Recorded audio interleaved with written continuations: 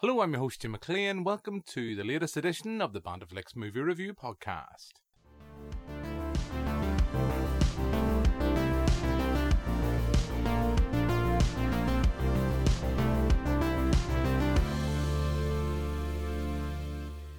On this edition of the podcast, thanks to Movie House Cinemas, we're going to be talking about Deadpool 2. I'll be joined by Gavin Moriarty and Mike McCourt, two of Bandaflix's very own. But before you hear our thoughts, let's play a clip of the film. Meet Domino. What's your shtick? I'm lucky. Luck isn't a superpower. Don't call it a comeback. I've been here for years. Yes, it is. No, it's not. Making the team. You underestimate my powers. Soon. Listen to the beat. Nice! But not a superpower. Explosion.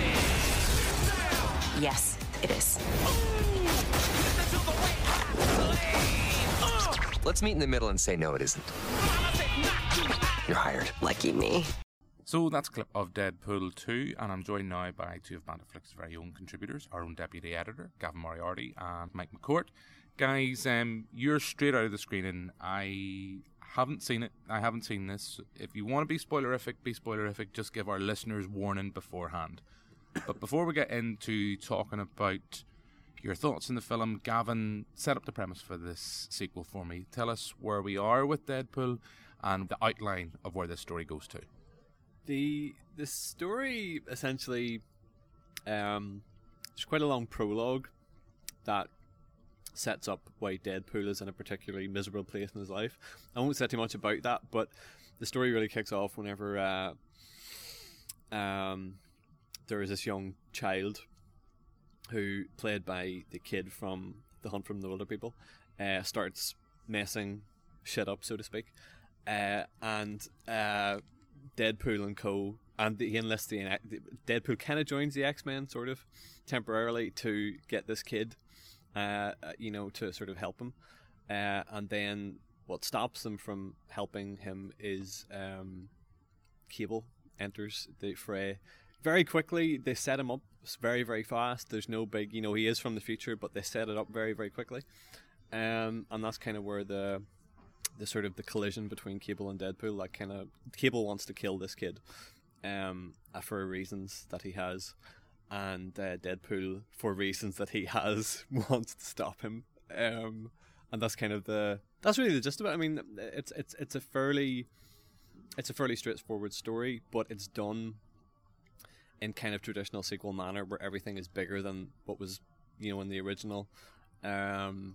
It's funnier too. I think it's like the Lethal Weapon 2 of sequels. Because I really like Lethal Weapon 2. I think it's a really good, solid, surprisingly touching in part sequel. Okay, well, I'm intrigued. I'm also slightly shocked because that's a film we can both agree that we both like Lethal Weapon 2, but say no more on that. Mike, as I said, you're just out of the screening. I'm going to come back to Gavin. Gavin's kind of already hinted that he's quite positive about Deadpool 2. So what's your thoughts on this sequel? Just very much the same as Gavin. Very, very solid. Just, like you said, a bit bigger. I think it feels like its own movie more, and it feels a bit more proud of what it is. Like, it's not trying, I think it does a better synthesis of a comedy and an action movie and a superhero movie all together. And it's more willing. In the last one, there was they would almost have an emotional moment and then subvert it with a joke, kind of like in Guardians. But I think in this one, they're not afraid to go for to be a bit more serious at certain times. And then at the same time, actually, I think the jokes are more diverse. There's more visual gags, I think, in this one. I think some of the jokes are a lot smarter. There's a lot, or even character-driven jokes, rather than just saying something rude or whatever like that. I do like the first one a lot. I think a lot of the action sequences are a lot tighter and a bit more creative and a lot more interesting. Okay, well, as I said at the outset of this podcast, I haven't seen the film. You guys have. I'm not a big fan of Deadpool. It's not that I don't like it.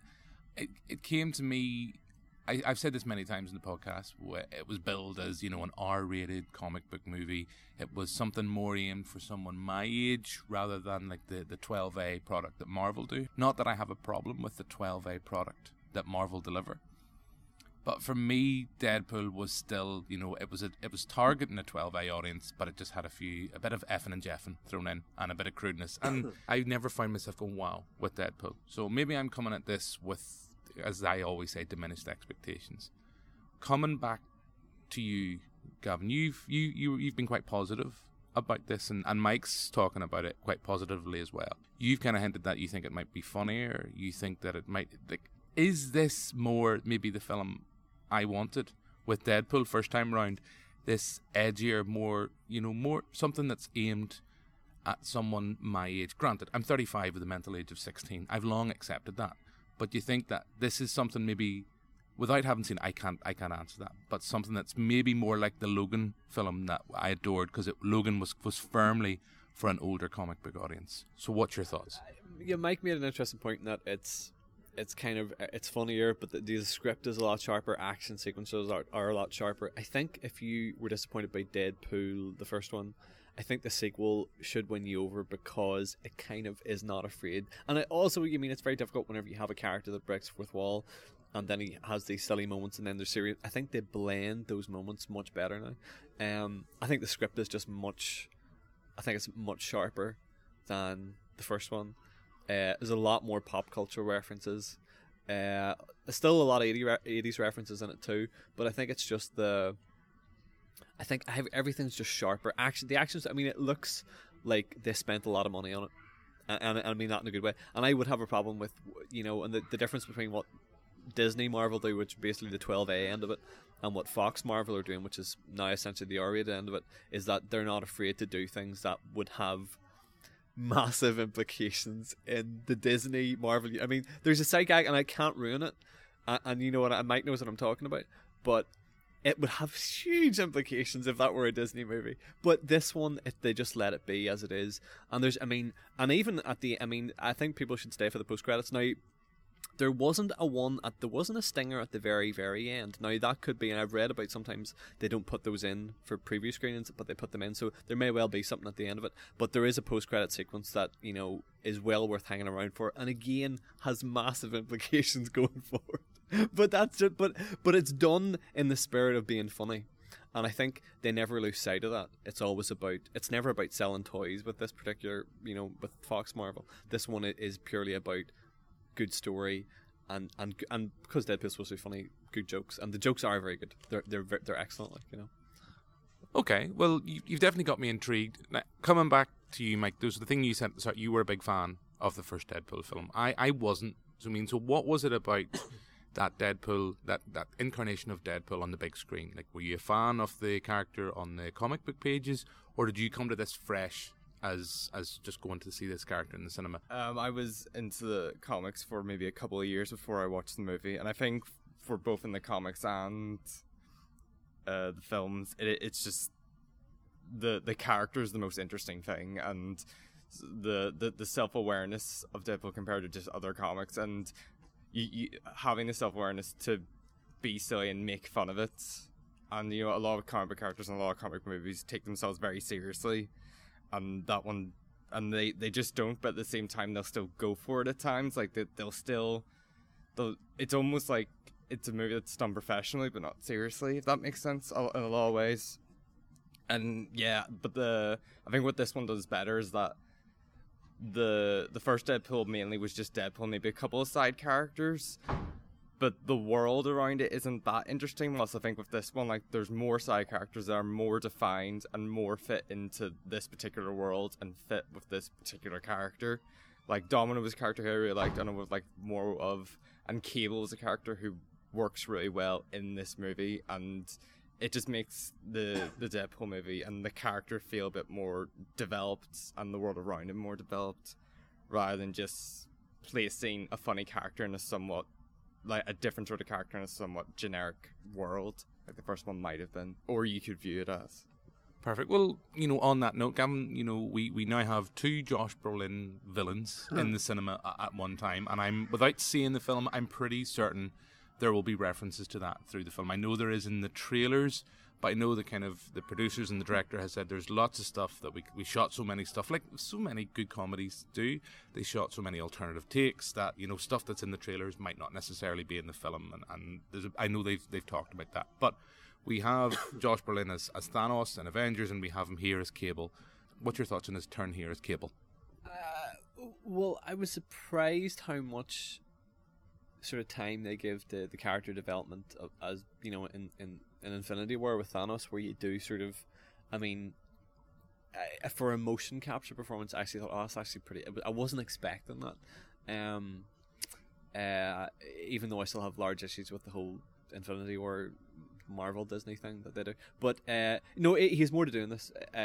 He's but though I would argue maybe he has more screen time in Infinity War, but he gives more in this one, I think, because you can see his face and because it's the actor Josh Brolin, not in a whole bunch of motion capture.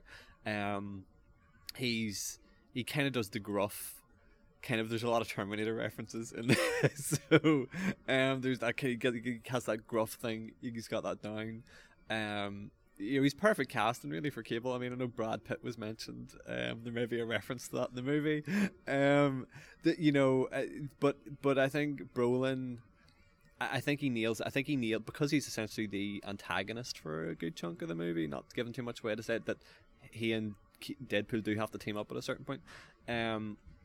He spars well with Reynolds. So much so that you would think, there's much more room for a sequel, with more so focused on those two, because whenever they do come, whenever they come together, that's interesting. And it doesn't happen a whole lot in the movie. Whenever it does, it's kind of the most interesting part of it, because they sort of are naturally antithetical to one another, where he's this kind of joker and he's this kind of serious guy who's lost his family, and which they keep that's not a spoiler, they keep that sort of Cable's backstory, the fate that befalls his family in the future, that happens in this movie too. But no, yeah, Brolin was excellent. It was perfect casting really for Cable. Yeah, well, he's a character I'm not really that versed in. I'm vaguely familiar with his character from the X-Men animated series, which, from memory, and that is a long, long time ago, blatantly stole off like elements of the Terminator for the animated film inside of things. So I'm intrigued with that. But Can I add very quickly that they do time travel way better than X-Men Days of Future Past. Deadpool 2, they do the time travel element so much better than Days of Future Past, which was obviously the sequel to First Class, which had the whole Days of Future Past storyline from the comics. But they do it so much better. It's a much cleaner version of time travel, and it's so much better. Let me guess, it's much more in the lines of the Terminator kind of idea of time travel. That's why clearly Gavin would be a fan of it. Say no more, James Cameron reference in there, say no more. Coming back to you, Mike, I mean, you've touched on this, and again, we're going to get in the dangers very soon of repeating ourselves. You've said this is bigger, it's louder, it's funner, it's a good sequel to a film you liked. Do you think there's a sense with this Deadpool 2, that first time round it was seen as a risk? It was the first, not mentioned in Guardians of the Galaxy, because I know James Gunn had that whole kind of Twitter thing, what a funny, edgy comic book movie. Hang on, has anyone seen Guardians? But with Deadpool, it was the first of this kind of R-rated comic book movie. I've already said I had issues with it. But second time round, we've seen Deadpool make a lot of money. We've seen Logan make a lot of money. So this is clearly seen this time round as, it's less of a risk. So do you think maybe that's why? Because I'm not actually sure if it was either Mike or Gavin, which of you made the point that it's, like, in terms of special effects, it's all kind of, everything's been upped. So therefore there's a considerable more budget this time. Do you think that's what's really helping this that was maybe lacking the first time round? Yeah, like there's definitely more money into it. A lot of the special effects did look a bit better. But it's also just, and I feel this with the first one, but also the second, like both the reasons why this movie will easily make its money back, but like they've definitely put money into the marketing, and like if you, it's all about with a movie, it's like it doesn't even matter if it's good, but if you can sell it, and I feel like they sold the first one really well, and they've sold this one, I think, in the marketing very, very well, and they've obviously put a lot of money into it, and I think with this one they know is that there obviously is an appeal for that kind of market, because like that first one took about 10 years to get off the ground, and I think it was just because they didn't know if people are going to like it. And it's quite obvious now that there is a market and there's a lot of money to be made in this sort of sector of comic movies that hasn't been cultivated, hasn't been harvested yet. But my big worry is that they'll probably just get saturated. And like the reason these movies like Deadpool's good, you probably could make this movie 12A and it would still be good, not as good, but it's because the character is still interesting. And I just hope they don't like take it, oh, it's R-rated and that's why it's successful, it's 18, that's why it's successful, and then just make a bunch of edgy, dark comic movies and adaptions that aren't good, that don't have like a character that people can connect with. Yeah, great, and that's probably my issue with the first film. To be honest with you, the first one, as edgy as at times it wanted to be, it still felt like a film that, for the large bulk of it, was targeted towards a 12A audience, or a 12A audience could easily sit through and watch that, you know, and snigger and joke away. Hey, well, I'm still 35, I still snigger at a fart joke, so say no more. I can't really hold my head up here in high esteem.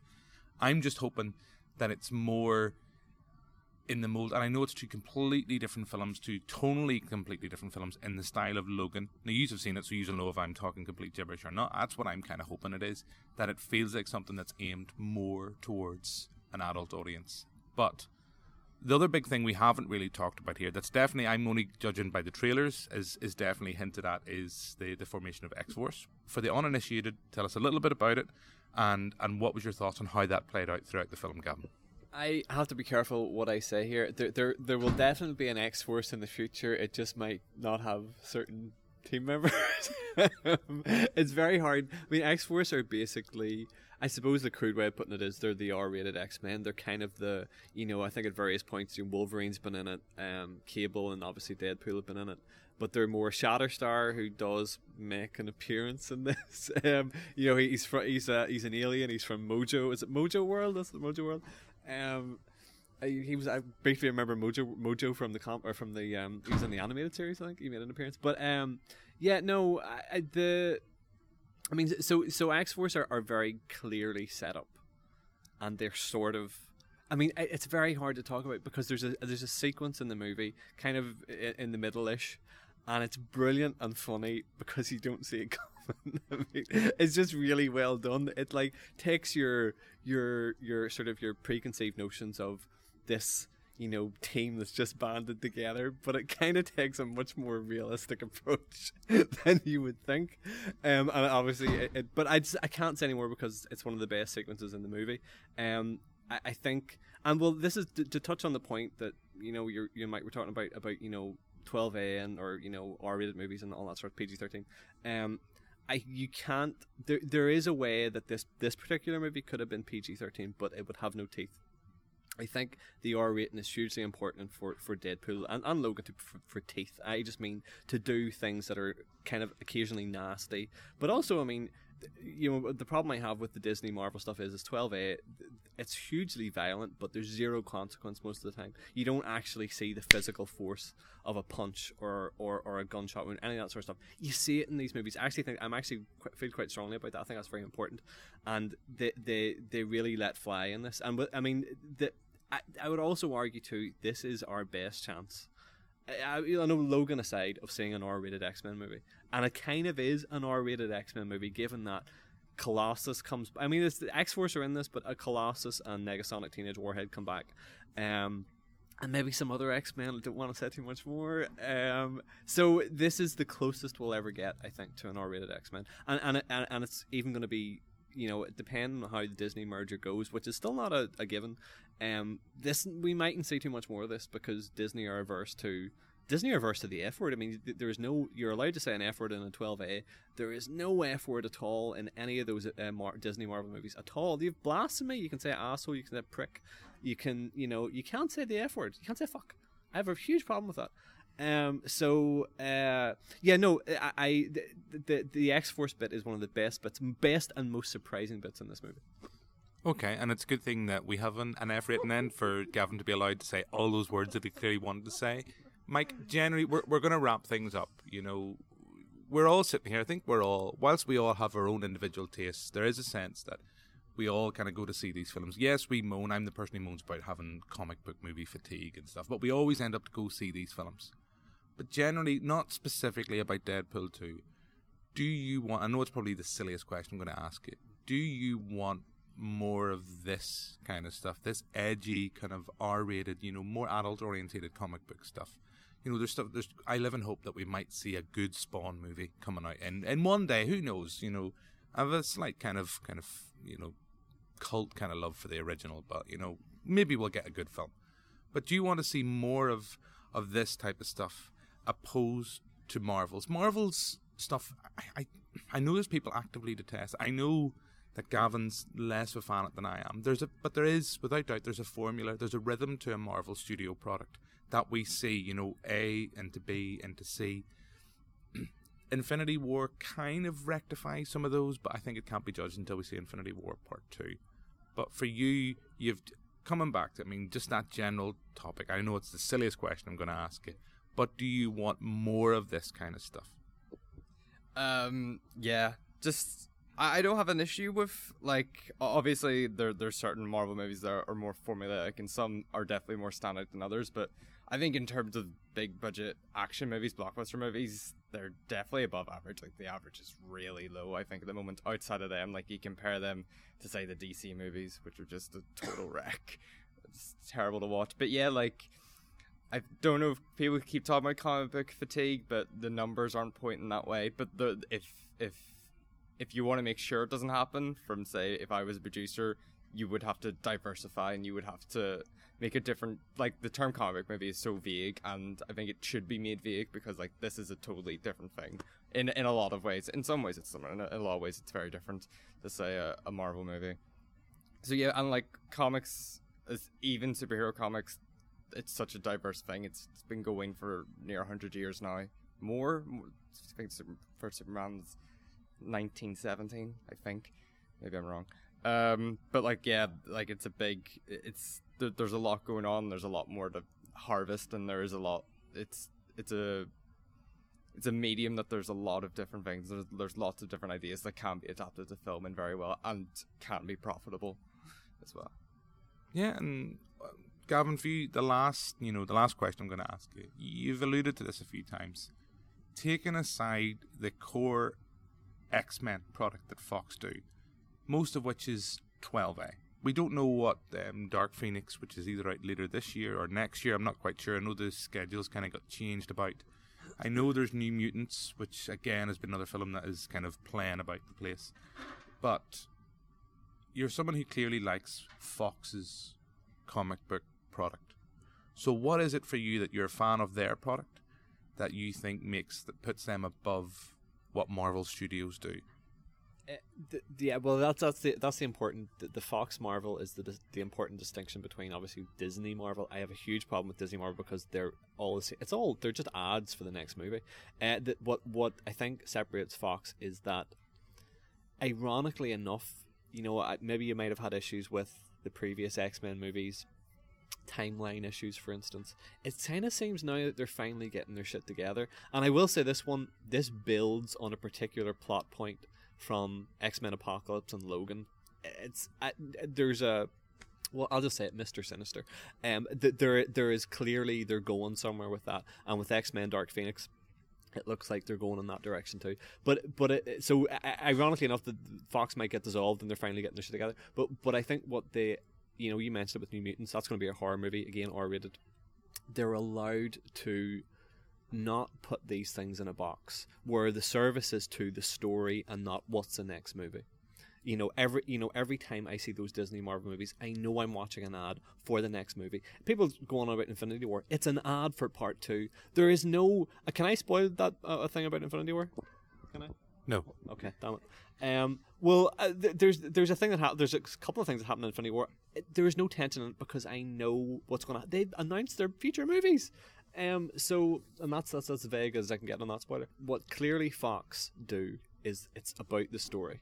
It's not about, and as much as good as the post-credit sequence is in Deadpool 2, it's not really about, it has implications for going forward, but it's not about, it was purely to serve a really good joke. So I think what Fox do is it's the creative license that it allows the creators, the directors and the writers, you do not have that with Disney Marvel because all they care about is the next movie. Okay, well, look, we shall leave it there. I think you are both really positive about Deadpool 2. It's out in cinemas now. All that's really left to do is thank you very much, Gavin. Thank you very much, Mike.